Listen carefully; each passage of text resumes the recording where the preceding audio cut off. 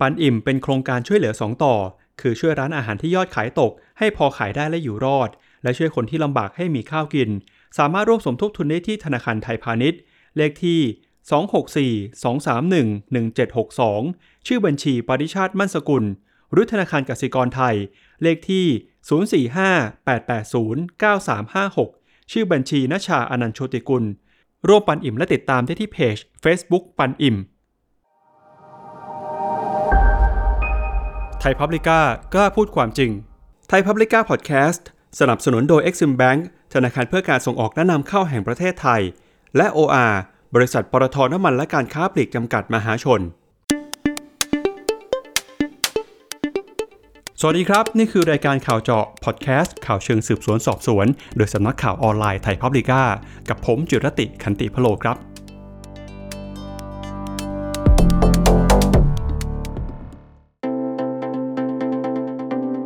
เป็นระยะเวลามากกว่า1ปีแล้วครับที่การแพร่ระบาดของโควิด -19 ตั้งแต่ระลอกที่1มาจนถึงระลอกในปัจจุบันรัฐบาลได้พยายามออกมาตรการล็อกดาวน์ขั้นเด็ดขาดไม่ว่าจะเป็นการควบคุมกิจการแทบจะทุกประเภทนะครับเพื่อที่จะลดยอดผู้ติดเชื้อและจำนวนผู้เสียชีวิตทำให้ประชาชนอยู่ในบ้านมากที่สุดซึ่งมาตรการต่างๆเหล่านี้ก็ไปกระทบนะครับกับร้านอาหารขนาดเล็กตามชุมชนต่างๆที่ไม่สามารถมีต้นทุนในการปรับตัวไปขายแบบ Delivery นะครับเหมือนร้านขนาดใหญ่พอแม่ค้าจากร้านค้าเหล่านี้ได้รับผลกระทบนะครับจากมาตรการรัฐร้านค้าส่วนใหญ่ก็อาจจะไม่สามารถไปต่อได้ครับในเดือนพฤษภาคมที่ผ่านมาเพจปันอิ่มนะครับได้ประกาศกลับมาทำงานกันอีกครั้งหลังจากหยุดพักโครงการไปตั้งแต่สถานการณ์โควิดในช่วงต้นปีดีขึ้นนะครับแล้วก็ในครั้งนี้ครับเมื่อมีการกลับมาระบาดใหม่ร้านค้าแล้วก็ประชาชนนะครับได้รับผลกระทบทางเศรษฐกิจหนักอย่างที่ไม่เคยเป็นมาก่อนทีมงานปันอิ่มนะครับในฐานะประชาชนก็เลยตัดสินใจลุกขึ้นมาทำอะไรบางอย่างโดยครั้งนี้ปันอิ่มได้ขับเคลื่อนนะครับด้วยน้ำพักน้ำแรงของทีมงานทั้งหมด8คนเพื่อสร้างแรงกระเพื่อมให้กับสังคมไทยที่สำคัญกว่านั้นนะครับก็คือการสร้างพลังบวกจุดประกายให้สังคมไทยท่ามกลางวิกฤตการณ์โควิด -19 โดยเริ่มจากสิ่งที่ตัวเองสามารถทำได้ซึ่งปันอิ่มก็เป็นอีกหนึ่งในกระบวนการเป็นพลังที่ขับเคลื่อนสังคมอยู่ในตอนนี้ครับรายการข่าวเจาะของเราในวันนี้ครับจะชวนทีมงานปันอิ่มนำโดยดร.ปาริชาติมั่นสกุลผู้อำนวยการสำนักประธานเจ้าหน้าที่บริหารบริษัทคาราบาวตะวันแดงจำกัดดร.โบณชาอนันต์โชติกุลจากสถาบันวิจัยเศรษฐกิจป่วยอึ้งภากรธนาคารแห่งประเทศไทยและดร.เม่นสมประวินมันประเสริฐผู้ช่วยกรรมการผู้จัดการใหญ่ผู้บริหารสายงานวิจัยและหัวหน้าทีมวิจัยเศรษฐกิจธนาคารกรุงศรีอยุธยาโดยทีมปันอิ่มนะครับได้กลับมาเล่าเรื่องราวการทำงานกันอีกครั้งกับไทยพับลิก้ามาติดตามการทำงานของปันอิ่มกันได้นะครับในรายการข่าวเจาะวันนี้ครับครั้งนี้ค่ะสถานการณ์โควิดมันเริ่มกลับมาอีกเราก็คิดว่าเราก็ยังคิดเหมือนเดิมจิตใจเราก็ยังเหมือนเดิมว่าเราต้องทำอะไรสักอย่างร้านค้าก็เริ่มทักมาค่ะว่าแบบเขาจะไม่ไหวแล้วนะเราจะมีอะไรที่ช่วยเขาไหมในขณะเดียวกันคนใจดีที่เคยปันอิ่มกับเราในรอบที่แล้วอะค่ะก็ติดต่อมาว่าเขารู้สึกได้ว่าสถานการณ์มันเริ่มแย่ลงแล้วนะเราควรจะลุกขึ้นมาทำอะไรกันอีกไหมแบบมีไอเดียอะไรหรือเปล่าเราเริ่มเห็นว่าทั้งสองฝ่ายเนี่ยมีความอยากจะช่วยแล้วก็มีคนที่ต้องการความช่วยเหลือพร้อมกันเนี่ยเราก็งั้นเราลุกขึ้นกลับมาเชื่อมโยงความช่วยเหลือของทั้งสองคนดีกว่านะคะก็เลยเริ่มกลับมาทำแล้วพอเราเริ่มกลับมาทำเราก็เริ่มมีการติดต่อร้านค้าเดิมๆที่เราเคยช่วยเหลือไว้นะคะก็ปรากฏว่าบางร้านเราก็ช่วยเหลือเขาไม่ทันแล้วเขาก็ปิดตัวลงไปแล้วเพราะว่าเขาก็บอกว่าเขาสู้ไม่ไหวอะไรอย่างเงี้ยค่ะเราก็เลยรู้สึกว่าอันที่เราทำเล็กๆกับเพื่อนๆที่กลับมาทำเล็กๆเนี่ยนั่นหมายความว่าเราสูญเสียโอกาสที่จะช่วยคนที่เราเคยช่วยเหลือไว้แล้วเขาก็ค่อยๆล้มหายตายจากไปอย่างเงี้ยค่ะเราก็เลยลุกกลับมาทำกันดีกว่ากลับมาเริ่มต้นกลับมาทำอีกรอบนึงก็เลยกลับมาเป็นรอบนี้ค่ะก็ให้เสริมจากที่ปลาว่าคือแรกๆเราก็ลังเลกันเนาะว่าจะกลับมาไม่กลับมายังไงดีแต่ว่าก็ทักไปแหละว่าร้านเดิมที่เราเคยปันอิ่มกันอยู่เนี่ยก็เป็นยังไงกันบ้างก็เรามีไลน์อยู่แล้วจากคราวที่แล้วใช่ไหมคะแล้วเราก็ค่อนข้างจะสนิทกับบางร้านอยู่แล้วแล้วก็ทักไปว่าเขาเป็นยังไงบ้างช่วงนี้ขายดีไหมเราก็รู้แหละว่าคงจะไม่ดีเนาะแต่ก็ถามดูแล้วบางร้านก็คือกลับมาก็คือแบบจะเจ๊งแล้วอ่ะพี่คือผมคิดว่าค ผมก็สู้มาตลอดนะตั้งแต่ที่เราหยุดปันอิ่มไปคราวนั้นแต่เขาก็สู้ด้วยตัวเองเขาคือไม่เคยขอความช่วยเหลืออะไรจากเรามาเลยนะคะคือเขาเงียบเลยบางร้านเนี่ยจนกระทั่งเราทักเขาขับไปเขาบอกว่าผมสู้จนกระทั่งแบบผมคิดว่าจะเจ๊งแล้วว่ารอบเนี้ยเพราะว่าสั่งให้ปิดอีกเนี่ยเขาคิดว่าเขาไปไม่ไหวแล้วจริงๆอะไรเงี้ยเราก็เลยแบบรู้สึกว่าไม่ได้แล้วอะเราต้องช่วยเขาสักทางหนึ่งแล้วอะคือตอนนั้นมันอยู่ในภาวะที่เราก็ลังเลว่าเราจะกลับมาช่วยดีไหมมันก็เป็นจุดที่ทำให้เราคิดว่าเอ้ยต้องทำแล้วล่ะถ้าเราไม่ทำมันก็อาจจะคือมันมีผลพวงตามมาอีกเยอะแล้วถ้าเราทำเราอาจจะมีโอกาสที่จะช่วยให้คนบางรายเขาอาจจะยังอยู่รอดต่อไปได้ถ้าเกิดเขาพ้นระลอกนี้ไปได้เขาอาจจะอยู่รอดได้ตลอดไปก็ได้อย่างเงี้ยค่ะเราก็เลยคิดว่าคงต้องทำอะไรสักอย่างก็เลยคุยกับปลากับพี่เม่นว่าทำมาอีกสักรอบหนึ่งแล้วก็ค่อยๆเริ่มทำจากการที่เรา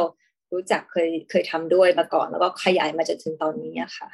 ค่ะแต่ทีนี้สถานการณ์พอเล่าต่อนะคะสถานการณ์มันก็เริ่มจะเปลี่ยนแปลงไปจากคราวที่แล้วเพราะว่าคนก็เริ่มกลัวมากขึ้นบางร้านก็แบบไม่อยากจะให้มีคนมาแบบมาขอมาเข้าแถวเยอะๆละอะไรเงี้ยค่ะแล้วเราก็เลยมีการปรับเปลี่ยนโมเดลนิดหน่อยนะคะโดยการที่นอกจากว่าจะให้มารับอิ่มที่ร้านได้แล้วเนี่ยเรายังรวบรวมอิ่มไปให้ตามชุมชนหรือตามแคมป์ได้ด้วยนะคะแล้วก็บางชุมชนเนี่ยก็จะมีคนที่ต้องกักตัวเพราะโควิดเราก็จะเอาตรงเนี้ยไปช่วยคนที่ต้องกักตัวด้วยเพราะว่าปัจจัยหนึ่งที่จะทำให้คนที่ต้องกักตัวเนี่ยจะกักตัวอยู่ได้แล้วไม่นำความเสี่ยงออกมาก็คือเขาจะต้องสามารถอยู่ได้เขาจะต้องมีข้าวกินถ้าเขาไม่สามารถที่จะมีข้าวกินสำหรับเขาและครอบครัวเลยนะคะเขาก็ต้องถูกบีบคั้นถูกกดดันให้เขาต้องออกมาทำงานให้เอาความเสี่ยงออกมาอีกเพราะฉะนั้นการที่เราเอาข้าวเข้าไปให้เขาถึงที่เนี่ยมันก็เป็นการช่วยสังคมโดยส่วนใหญ่ในอีกทางด้วยว่าไม่ต้องมาแพร่กระจายโรคในขณะเดียวกันเขาก็สามารถที่จะโฟกัสกับการรักษาตัวกับการดูแลตัวเองให้ได้ดียิ่งขึ้นการกลับมาครั้งนี้โมเดลมันก็เลยจะมิกซ์ค่ะจากเดิมที่รับอิ่มที่ร้านเป็นการรวบรวมไปยังชุมชนที่ต้องการด้วยค่ะทีมเราเอง8 คนนะคะไม่ได้ลงไปพื้นที่แต่ว่าเรามีอาสาสมัครที่เขาลงพื้นที่ให้อย่างที่บอกว่าบางทีก็จะเป็นร้านเอาไปของไม่ให้ชุมชนหรือชุมชนมารับอะไรเงี้ยค่ะมันจะเป็นถ้าพูดง่ายๆมันจะเป็นแบบคล้ายๆแต่ละคนมีบับเบิ้ลแล้วบับเบิ้ลนั้นอ่ะมันมาคอนเน็กกันแล้วมันทำให้ส่งต่อไปถึงปลายทางได้อะค่ะมันอาจจะไม่ได้แบบ totally อะไรแต่ว่ามันเชื่อมต่อที่ละเป็นห่วงโซ่เล็กๆไปตรงนั้นก็มีบางคนที่แบบอยู่ในชุมชนอยู่แล้วเขาก็ช่วยแจกจ่ายช่วยอะไรอย่างเงี้ยค่ะขั้นตอนการทำงานก็พอเราได้ร้านมาใช่ไหมคะเราก็ติดต่อร้านเราก็บอกร้านก่อนว่าแบบหนูอยากจะซื้อข้าวของป้าไว้สัก20-30 ชุดอะค่ะแต่หนูไม่ได้เอามาให้ส่งหรือว่าเอามาให้ส่งให้หนูนะให้เก็บไว้ที่ร้านป้าเนี่ยแหละค่ะแล้วถ้ามีคนลำบากคนหิวเดินผ่านมาฝากป้าแจกให้เขาหน่อยได้ไหมคะหรือว่าป้า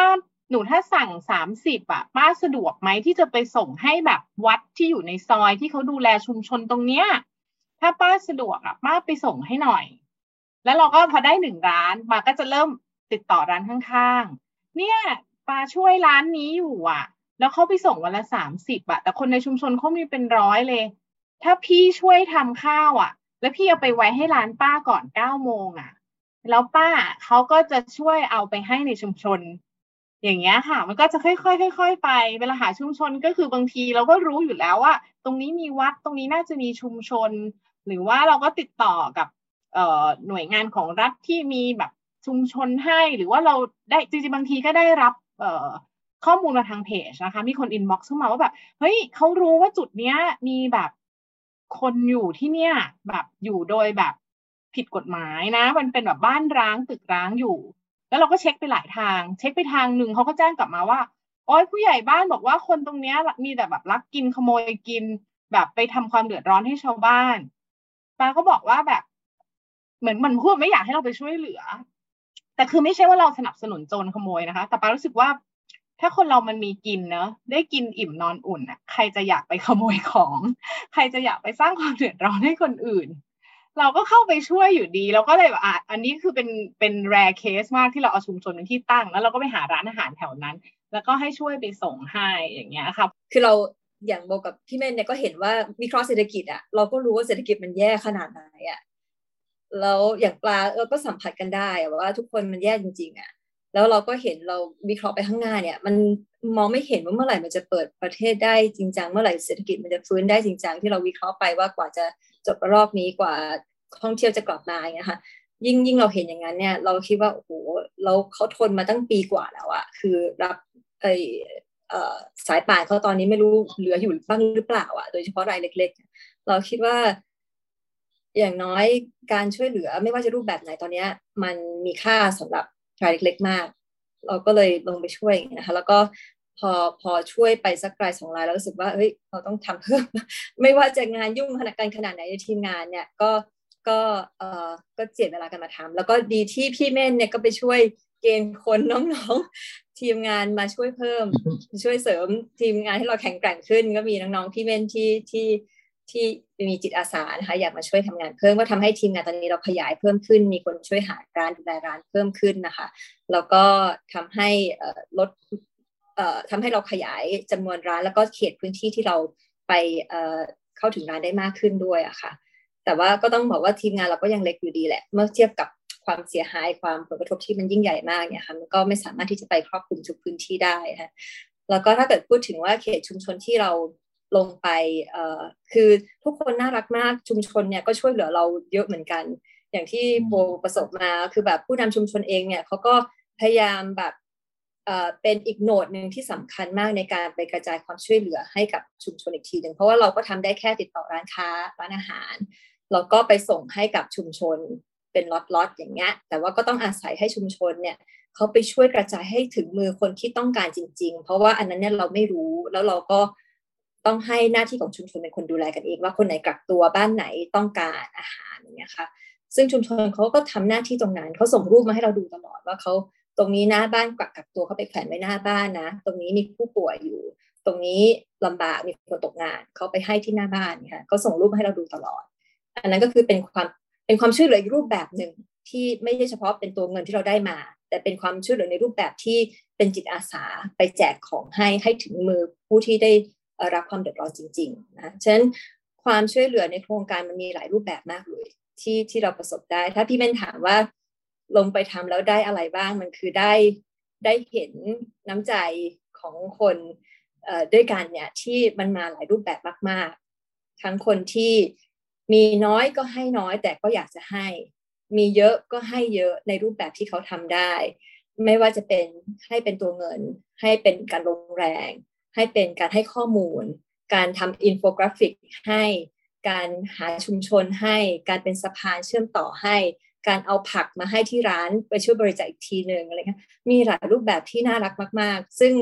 มันเป็นเหมือนพลังมันเป็นกำลังใจที่ให้ต่อกันและทำให้เราแบบมี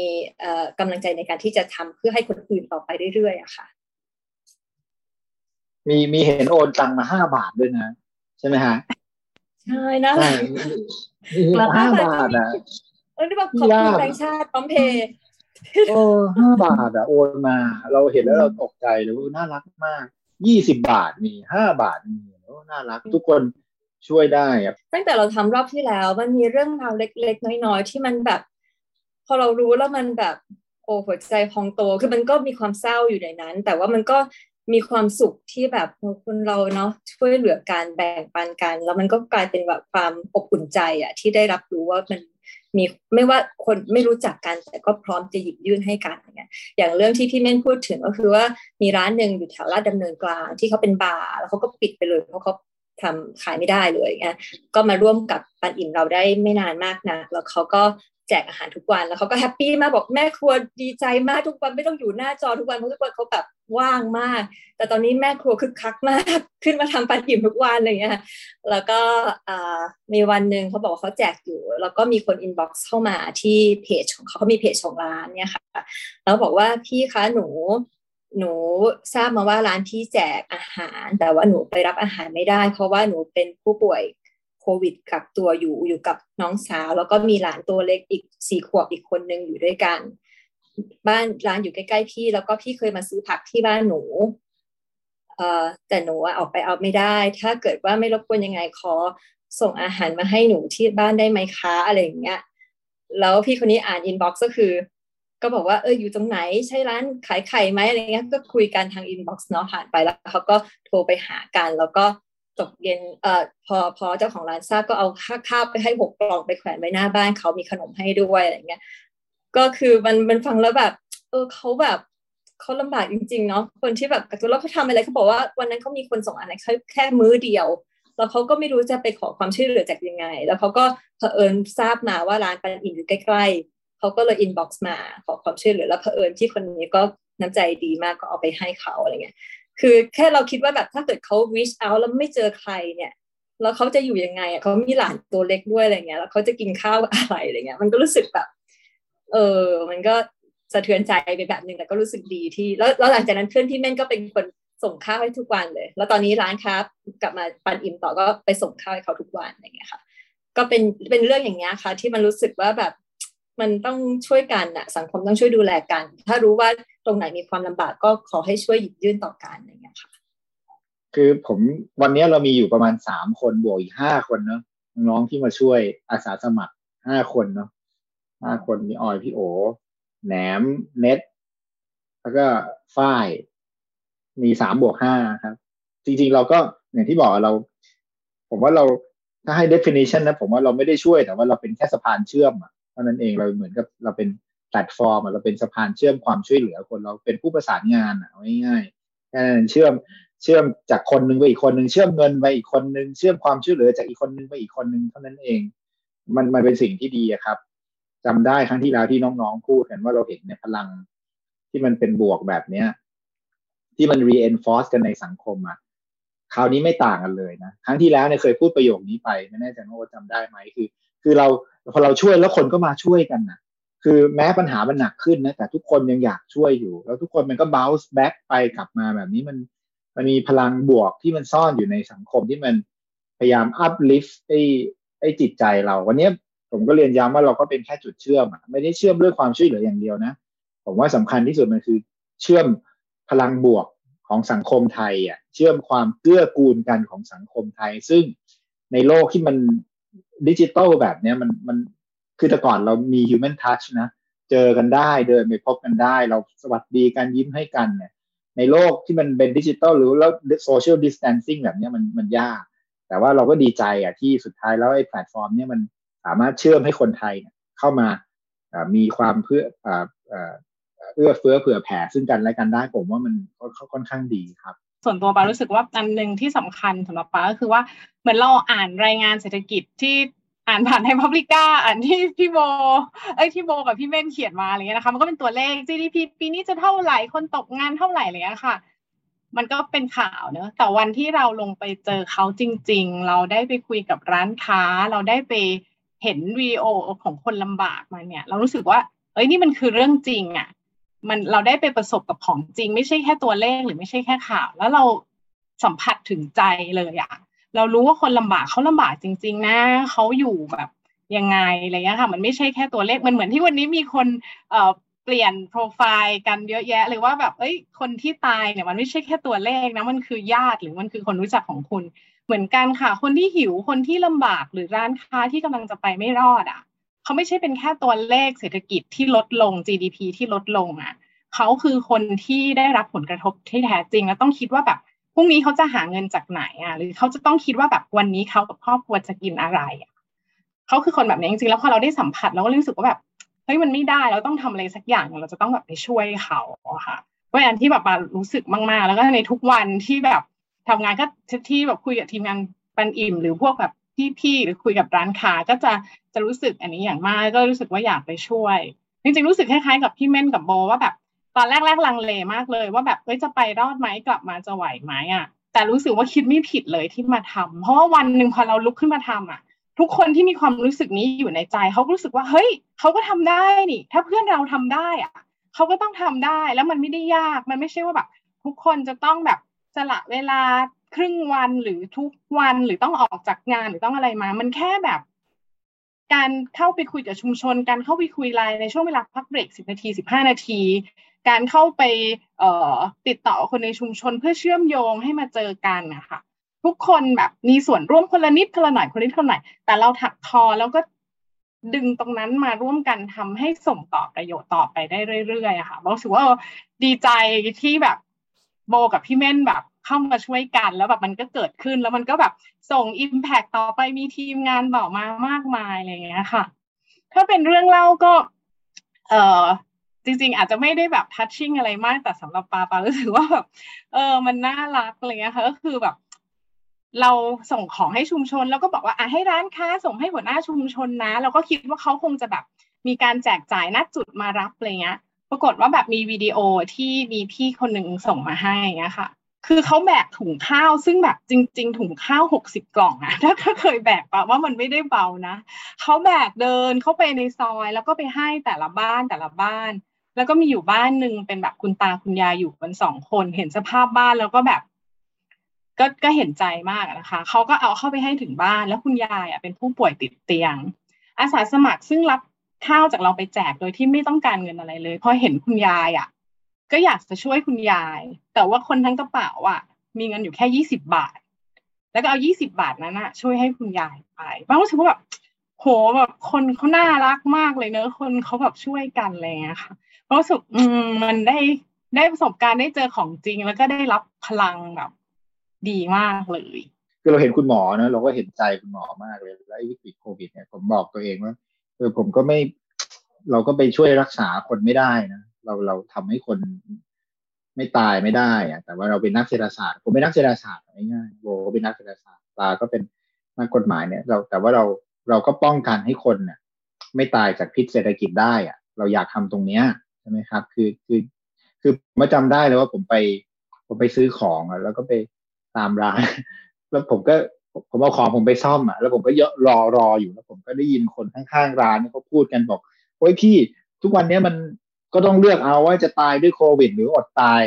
ผมฟังแล้วผมก็แบบเหมือนโดนชึกเข้ามา อย่างที่บอกแล้วว่าเราเป็นสะพานความช่วยเหลือครับจริงๆแล้วหลายคนบอกว่าประเทศไทยมีความเหลื่อมล้ำเยอะนะผมก็ยังคิดว่าถ้ามองให้ดีเนี่ยเหลื่อมล้ำมันแปลว่ามันมีคนมีและคนที่ไม่มีนะ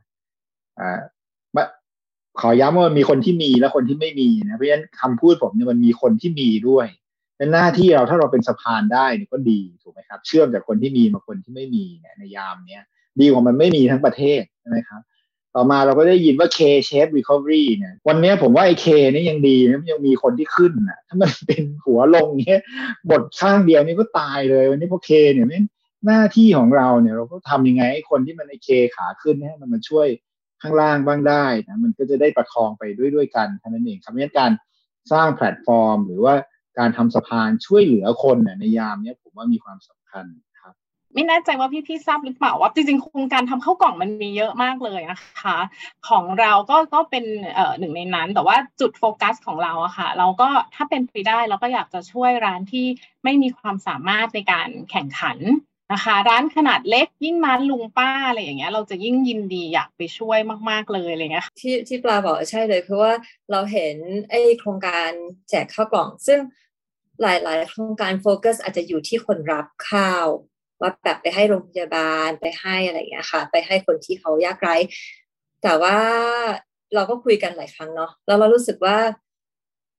คนรับคนที่เดือดร้อนมันมีอยู่ทั่วไปเลยทั่วประเทศเรา cover ยังไงก็ไม่มีทางหมดได้เราโครงการเล็กๆอย่างเราเนี่ยเราอยากจะโฟกัสไปที่ร้านค้าคนทำธุรกิจแบบเล็กๆไม่ใช่ธุรกิจเนาะก็คือร้านค้าที่แบบในชุมชนอะไรเงี้ยคือโฟกัสเราอยู่อย่างนั้นเพราะว่าดีมานด์เนี่ยยังไงก็มีแต่ว่าร้านค้าเขาจะอยู่รอดหรือเปล่าเราก็เลยพุ่งโฟกัสไปที่ร้านเล็กๆที่อย่างที่ปลาบอกก็คือว่าเปลี่ยนไปทำ delivery เหรอมือถือเขามีหรือเปล่าแบบเขาเข้าสู่แพลตฟอร์มได้ไหมอะไรเงี้ยคือเขายังปรับตัวก็ดูแล้วก็ไม่ได้ง่ายค่ะเหมือนร้านใหญ่ๆฉะนั้นเราไม่ได้ซื้อข้าวจากร้านใหญ่ๆแล้วก็เพื่อไปแจกชุมชนเราต้องการให้ร้านเล็กๆอยู่ได้แล้วคราวนี้ที่ปลาบอกว่าวันนี้เนี่ยเพิ่งโทรไปเลยเมื่อเช้าเนี่ยคือเราจะเข้าถึงร้านเล็กปัจจุบันก็คือเป็นร้านเล็กๆร้านห้องแถวร้านเพิงร้านรถเข็นอย่างเงี้ยที่เราพยายามช่วยนะคะก็แต่ว่าเมื่อเช้าเนี่ยพอดีว่าโบติดต่อกับชุมชนหนึ่งอยู่แล้วพอเขาไปแจกที่ชุมชนเนี่ยมีการนัดร้านข้าวร้านหนึ่งที่เราได้คอนแทคมาเนี่ยไปส่งที่ชุมชนแล้วโบก็เห็นรูปในแบ็กกราวด์ว่าเขาส่งกันหน้าร้านที่เป็นเพิงนิดนึงเนาะแล้วก็มีแบบป้ายเขียนด้วยมือว่าแบบร้านรับเฉพาะรับกลับบ้านเท่านั้นอะไรเงี้ยแล้วก็ทำไม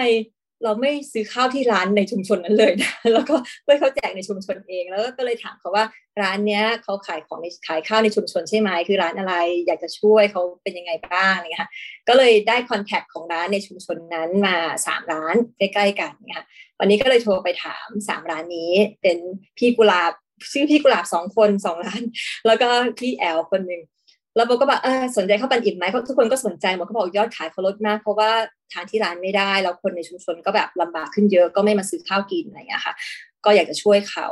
เราก็เลยบอกปกติคือเราจะมีการส่งไลน์กันนะคะจะต้องมีการโอนเงินกันทุกวันนะคะงั้นขอไลน์ก็ขอเบอร์บัญชีด้วยนะคะเขาก็บอกว่าไม่มีไลน์แล้วก็ไม่มีบัญชีแบงก์นะคะไม่มีธนาคารปกติคือซื้อของกันเงินสดหมดเลยแล้วเขาไม่มีธนาคารอะไรเงี้ยเราก็ช็อกไปแป๊บหนึ่งเนาะคือเราทั้ง3ล้านเป็นอย่างนี้หมดเลยคือปกติเราก็คิดว่าทุกคนควรจะต้องมีบัญชีธนาคารไหมคะอะไรอย่างเงี้ยใช่ไหมคือมันเป็น assumption ที่อยู่ในคนเมืองอย่างเราอย่างเงี้ยแต่ว่าเราลืมคิดถึงคนอีกกลุ่มหนึ่งไปว่าเขาเป็นอย่างนี้มาตั้งนานแล้วเขาโตมาแบบนี้เขาทำธุรกิจโดยที่ไม่มีบัญชีธนาคารเขาใช้เงินสดตลอดเวลาของเขาอาจจะมีบัญชีของลูกอะไรเงี้ยนะแล้วมันทำให้อย่างปันอิ่มเนี่ยจริงๆอยากจะช่วยคนกลุ่มแบบนี้นะคะแต่ถ้าเกิดว่าเราเป็น formal โครงการที่มัน formal ขึ้นมาต้องมีการตรวจเช็คได้ต้องมีการโอนเงินเนี่ยเราจะทำไปช่วยเหลือคนกลุ่มนี้ไม่ได้เลยมันต้องมีการใช่ไหมคะแต่ว่าอันนี้เราก็หาวิธีการที่จะช่วยให้เขาได้มีคนกลางที่เขาไปช่วยแต่ว่ามันทำให้นึกถึงว่าโครงการความช่วยเหลือหรือว่าแม้กระทั่งโครงการรัฐต่างๆเนี่ยจะไปถึงคนกลุ่มนี้ได้เนี่ยยิ่งเป็นคนที่เขาต้องการความช่วยเหลือมากที่สุดแต่กลับกลายเป็นกลุ่มที่ขาด access ที่จะไปได้รับความช่วยเหลือมากที่สุดด้วยซึ่งมันเป็นแกปที่ใหญ่มากเราคิดว่าพี่เม่นเนี่ยก็คงจะเห็นถึงประเด็นนี้แล้วพยายามจะผลักดันให้มันเกิดแพลตฟอร์มอะไรขึ้นมาอยู่แล้วเราคิดว่าเป็นคนที่ถูก left behind ค่อนข้างเยอะในสังคมไทยแล้วเราจะช่วยเขายังไงในกลุ่มนี้ค่ะก็อยากจะให้ประเด็นเนี้ยมันเป็นประเด็นที่คนได้นึกถึงแล้วก็หาวิธีที่จะช่วยคนกลุ่มนี้ขึ้นมาด้วยอะค่ะคือไม่ใช่แค่ช่วยเรื่องความช่วยเหลืออย่างเดียวละแต่ปัญหาของเราอันนี้คือเราหาทางช่วยไม่ได้ด้วยซ้ำไปเพราะว่าใช่ไหมฮะเพราะว่ามันเรื่องโครงสร้างอ่ะใช่ไหมเราสร้างโลกที่มันมีอยู่เนี่ยมันไม่ได้เข้ากับบริบทของคนทุกคนที่อินคลูดทุกคนเข้ามาคือสมัยก่อนเนี่ยเราบอกว่าคนเหล่านี้ไม่อินคลูดนะในทรัพยากรของประเทศถ้าประเทศเติบโตแล้วเนี่ยเขาไม่ได้รวยขึ้นด้วยแต่วันนี้เราบอกว่าหนักกว่านั้นนะอย่าว่าแต่เข้ามาสู่ทรัพยากรประเทศให้โตเลยไอ้ความช่วยเหลือเนี่ยในยามลำบากนี่ยังจะไปช่วยยังไม่รู้จะช่วยยังไงในวันนี้มันสะท้อนหมดอะถ้าสาธารณสุขไอ้เรื่องฉีดวัคซีนอะไรโอ้โหมันเต็มไปหมดเลยผมว่ามันเป็นปัญหาเชิงโครงสร้างซึ่งก็ต้องคิดนะครับงั้นขออนุญาตทวนนิดนึงว่ามันมายังไงแล้วตอนนี้เป็นยังไงนิดนึงนะคะก็คือเดิมอ่ะเราอยากจะให้เป็น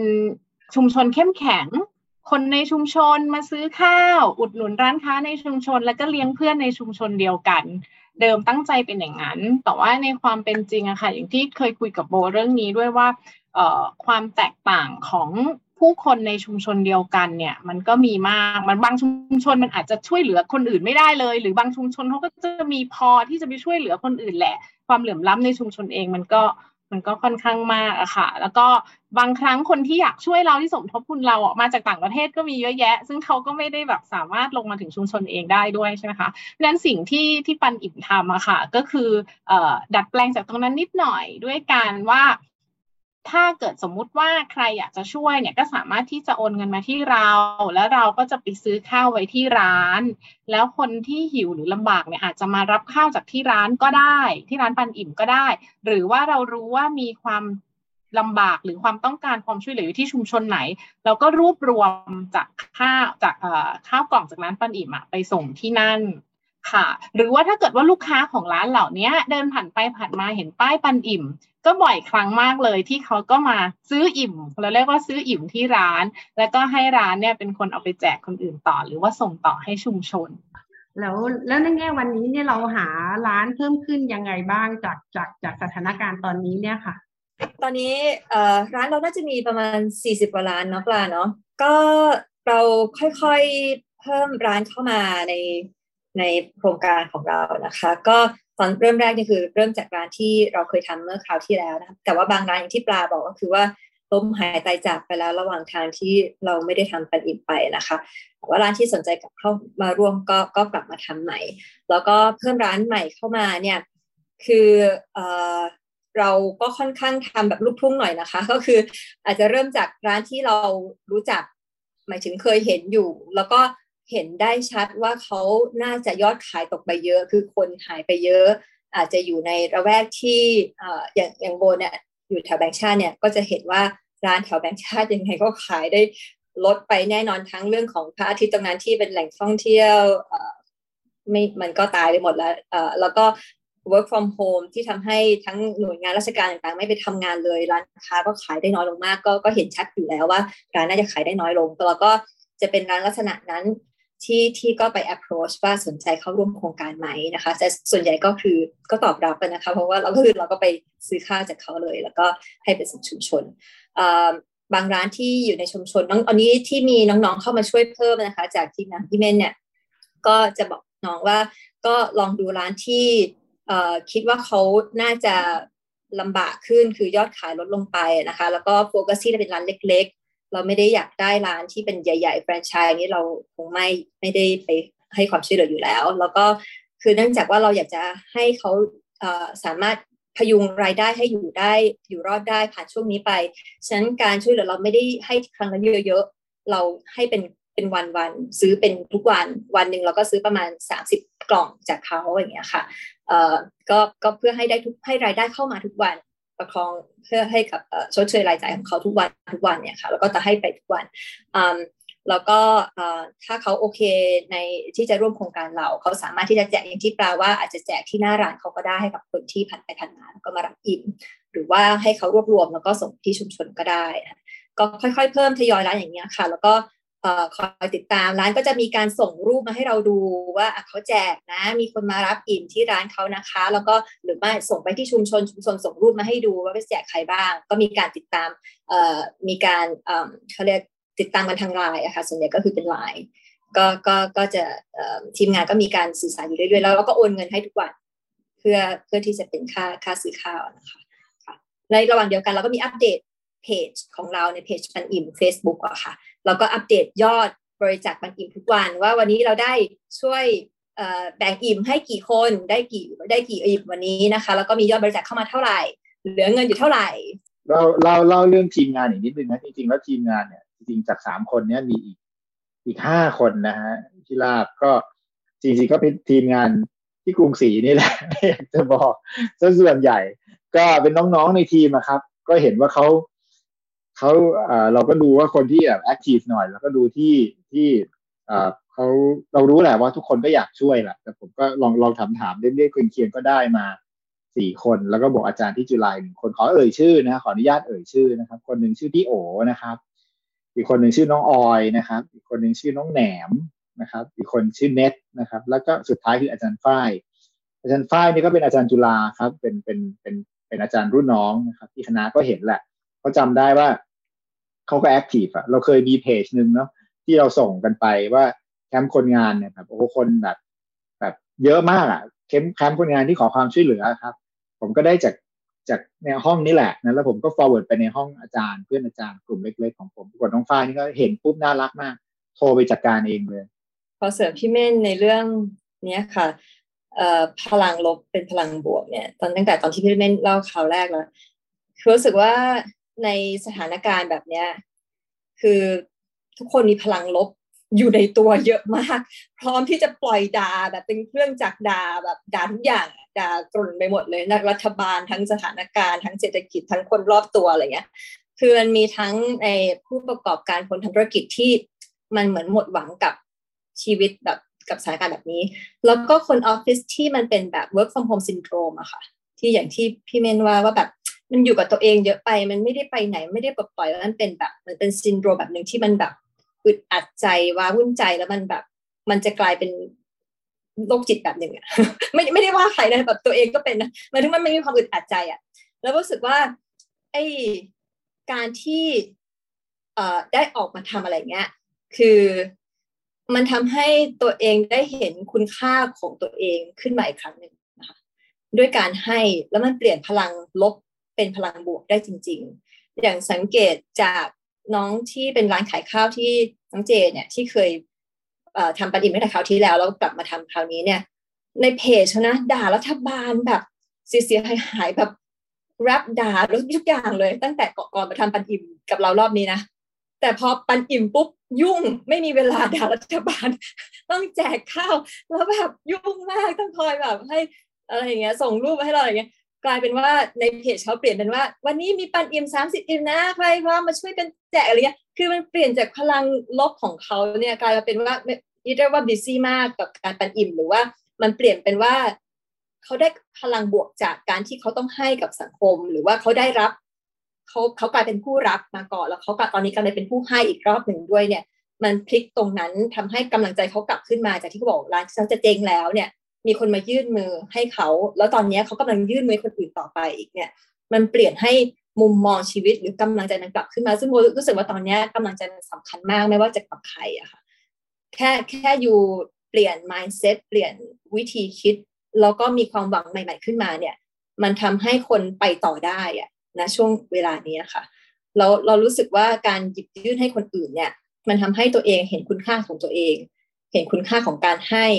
แล้วก็ทำให้ผ่านช่วงนี้ไปได้ไม่ว่าจะเป็นใครไม่ว่าคุณจะเป็นพนักงานเงินเดือนก็เหมือนกันนะเพราะรู้สึกว่าช่วงนี้มันเป็นช่วงที่แบบมันไปไหนจิตใจมันไปไหนฟุ้งซ่านไปได้เยอะมากแต่ถ้าเกิดว่าเรามายึดกับว่าเราทำอย่างเนี้ยคิดอยู่บิซี่กับสิ่งที่เราให้กับสังคมได้เนี่ยมันก็จะทำให้เป็นพลังบวกที่พี่เม่นพูดถึงเนี่ยส่งต่อไปให้กันได้เรื่อยๆแล้วมันเป็นด้านดีอ่ะไม่ใช่แบบส่งต่อพลังลบบ้างก็ด่าคนอื่นไปเรื่อยๆในเพจอะไรเงี้ยมันก็ไม่ค่อยสร้างสรรค์มากสำหรับปลาส่วนตัวปลารู้สึกว่าเวลาเราไปอุดหนุนข้าวที่ร้านค้าหรือว่าเราเอาข้าวไปส่งมอบให้คนในชุมชนน่ะเราไม่ได้แค่ออเดอร์ข้าวเราไม่ได้แค่ส่งมอบข้าวแต่เราส่งมอบกำลังใจไปให้กับเขาด้วยค่ะร้านค้าจำนวนมากที่เขามาบอกเราทุกวันเลยว่าขอบคุณมากนะบางร้านก็มาบอกว่าแบบพี่คิดว่าพี่จะไม่สู้แล้วพี่จะไม่ไหวแต่ว่าถ้าได้ออเดอร์จากน้องอ่ะพี่ก็พร้อมจะสู้ต่อนะมันก็คือแบบมันไม่ใช่ออเดอร์นะมันคือกำลังใจอ่ะหรือว่าเวลาเขาถ่ายวิดีโอหรือถ่ายรูปมาให้ของคนที่เอาเข้ากล่องไปมอบให้ชุมชนน่ะคือเราเห็นแววตาเขาหรือบางครั้งที่เป็นวิดีโอเขาก็จะรู้ได้เลยว่าเขาได้รับกำลังใจเขารู้ว่าเขาไม่ได้ถูกทอดทิ้งเขารู้ว่าเขาไม่ได้อยู่อย่างโดดเดี่ยวค่ะแต่ยังมีคนที่พร้อมจะช่วยเหลือเขาอยู่แล้วก็ส่งกำลังใจให้เขาเสมออะไรเงี้ยค่ะก็รู้สึกว่าเป็นการส่งต่อพลังบวกในอีกแบบนึงในฐานะที่อาจารย์แม่นกับโมเป็นนักวิจัยเนี่ยค่ะตอนนี้พอไปทำอย่างนี้ค่ะมันฟีดแบ็กที่คิดว่าข้อมูลที่ได้เนี่ยมันคิดว่าเราควรจะเอามาทำอะไรได้บ้างไหมคะรู้สึกว่ามาตรการภาครัฐมันก็ทำได้ระดับหนึ่งอ่ะคือมันควรจะทำมากกว่านี้จริงๆค่ะทั้งในส่วนของมาตรการคลังมาตรการแบงก์ชาติเองมันควรทำมากกว่านี้ถ้าเกิดทำอะไรมากกว่านี้เร็วกว่านี้เราคงไม่เห็นสภาพเศรษฐกิจและชีวิตของคนเป็นแบบนี้ก็ถือว่าเป็นความผิดพลาดเหมือนกันในเชิงนโยบายนะฮะอันนี้ก็พูดส่วนตัว disclaimer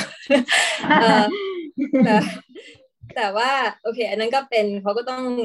ไปหาวิธีที่จะต้องผลักอะไรออกมาเพิ่มนะคะเพราะว่าเขาก็คงพยายามอยู่แต่ว่าไอ้โครงการอย่างเงี้ยที่มันเป็นชุมชนช่วยกันเองอ่ะบอกว่ามันก็ยังสำคัญอยู่ดีเพราะว่าโครงการภาครัฐยังไงมันก็ไม่ไปถึงคือมันยากที่มันจะลงไปถึงความช่วยเหลือระดับอย่างที่พี่เรียกว่ารากหญ้าจริงๆอะค่ะสุดท้ายอย่างที่เราคุยกันเรื่องว่าแบบคนไม่มีบัญชีธนาคารหรือแบบมันยากที่จะไปถึงกลุ่มที่เขาต้องการความช่วยเหลือจริงๆถ้าไม่ใช่คนที่ไปอยู่ในพื้นที่ไปรู้ว่าชีวิตคนแต่ละบ้านแต่ละหลังเขาต้องการอะไรคือมันก็จะได้เฉพาะผิวข้างบนอย่างเงี้ยโมรู้สึกอย่างนั้นนะพอลงไปสัมผัสอย่างเงี้ยค่ะก็ต้องอาศัยชุมชนเข้มแข็งที่ปลาว่าตั้งแต่แรกว่าสิ่งที่เราอยากจะเห็นก็คือชุมชนดูแลกันเข้มแข็งแล้วมันอย่างที่พี่เม่นว่าด้วยเหมือนกันว่ามันมีคนที่มีกับคนที่ไม่มีแล้วคนที่มีก็บอกว่าก็ค่อนข้างเชื่อว่าเขาพร้อมที่จะให้นะเพียงแต่ว่าเขาอาจจะยังไม่เห็นว่าช่องทางในการให้เนี่ยเขาจะไปยังไงดีที่จะไปถึงคนที่ต้องการความช่วยเหลือได้จริงๆเพราะบางทีเขาอาจจะมีดาวที่ว่าเขาให้ตรงนี้เขาจะเอาไปทำอะไรเงินฉันเสียภาษีไปจะเอาไปทำอะไรคือใช่ไหมเขาพร้อมจะให้แหละแต่เขาแบบไม่ trust ในองค์กรที่มีอยู่ก็ได้แต่ว่าเราจะสร้าง trust ให้เกิดขึ้นหรือว่าสร้างโครงการโปรเจกต์หรือชุมชนที่พร้อมจะเป็นสะพานระหว่างคนที่มีกับคนไม่มีเราให้มันมี dynamic มี ecosystem ของการให้ distribution ที่พี่ไม่อาจจะเรียกว่าตัดภาครัฐออกไปเนี่ยจะสร้างยังไงให้มันเกิดขึ้นเพราะว่าคนพร้อมจะให้มีแล้วคนพร้อมจะรับก็มีตลอดอยู่แล้วเราจะสร้างตรงนั้นตรงกลางที่เป็นแกปยังไงให้มันเกิดขึ้นมากกว่าและนี่ก็เป็นเรื่องราวทั้งหมดของปันอิ่มครับกลุ่มคนตัวเล็กๆที่อยากจะช่วยเหลือสังคมนะครับเริ่มต้นการทำงานจากจุดเล็กๆที่อยากจะช่วยร้านหน้าบ้านมาสู่การสร้างชุมชนที่เข้มแข็งให้คนที่ไม่รู้จักกันได้มีโอกาสหยิบยื่นสิ่งของบางอย่างให้กันและกันแล้วก็เปลี่ยนพลังลบนะครับให้กลายเป็นพลังบวกในช่วงวิกฤตการณ์ที่เลวร้ายครั้งหนึ่งของประเทศไทยทำให้เรานะครับได้มีโอกาสเห็นการช่วยเหลือเกื้อกูลกันในสังคมไทยครับสำหรับคุณผู้ฟังที่สนใจนะครับสามารถช่วยบริจาคสมทบทุนสนับสนุนการทำงานของปันอิ่มได้โดยปันอิ่มนะครับก็เป็นโครงการช่วยเหลือ2ต่อคือช่วยร้านอาหารที่ยอดขายตกให้พอขายได้และอยู่รอดและช่วยคนที่ลำบากให้มีข้าวกินสามารถร่วมสมทบทุนได้ที่ธนาคารไทยพาณิชย์เลขที่264-231-1762ชื่อบัญชีปริชาติมั่นสกุลหรือธนาคารกสิกรไทยเลขบัญชี045-880-9356ชื่อบัญชีณชาอนันต์โชติกุลคุณผู้ฟังนะครับสามารถเข้าไปร่วมปันอิ่มร่วมบริจาคสมทบทุนและติดตามนะครับเพจปันอิ่มได้ที่ Facebook ชื่อเพจปันอิ่มครับตอนนี้จำนวนเงินคงเหลืออยู่100,000 กว่าบาทมันดูเหมือนเยอะนะคะแต่จริงๆแล้วถ้าวันนี้ไม่มีคนบริจาคเข้ามาเลยนั่นหมายความว่า4วันโครงการก็จบแล้วเพราะในแต่ละวันเราช่วยอยู่40กว่าร้านค้าละ30อิ่มมันไปเร็วมากค่ะมันไม่ได้เงินมันไม่ได้เหลือเยอะตอนนี้และถ้าคุณผู้ฟังอยากอ่านข้อมูลเพิ่มเติมของปันอิ่มนะครับสามารถเข้าไปอ่านในบทความฉบับเต็มเรื่องปันอิ่ม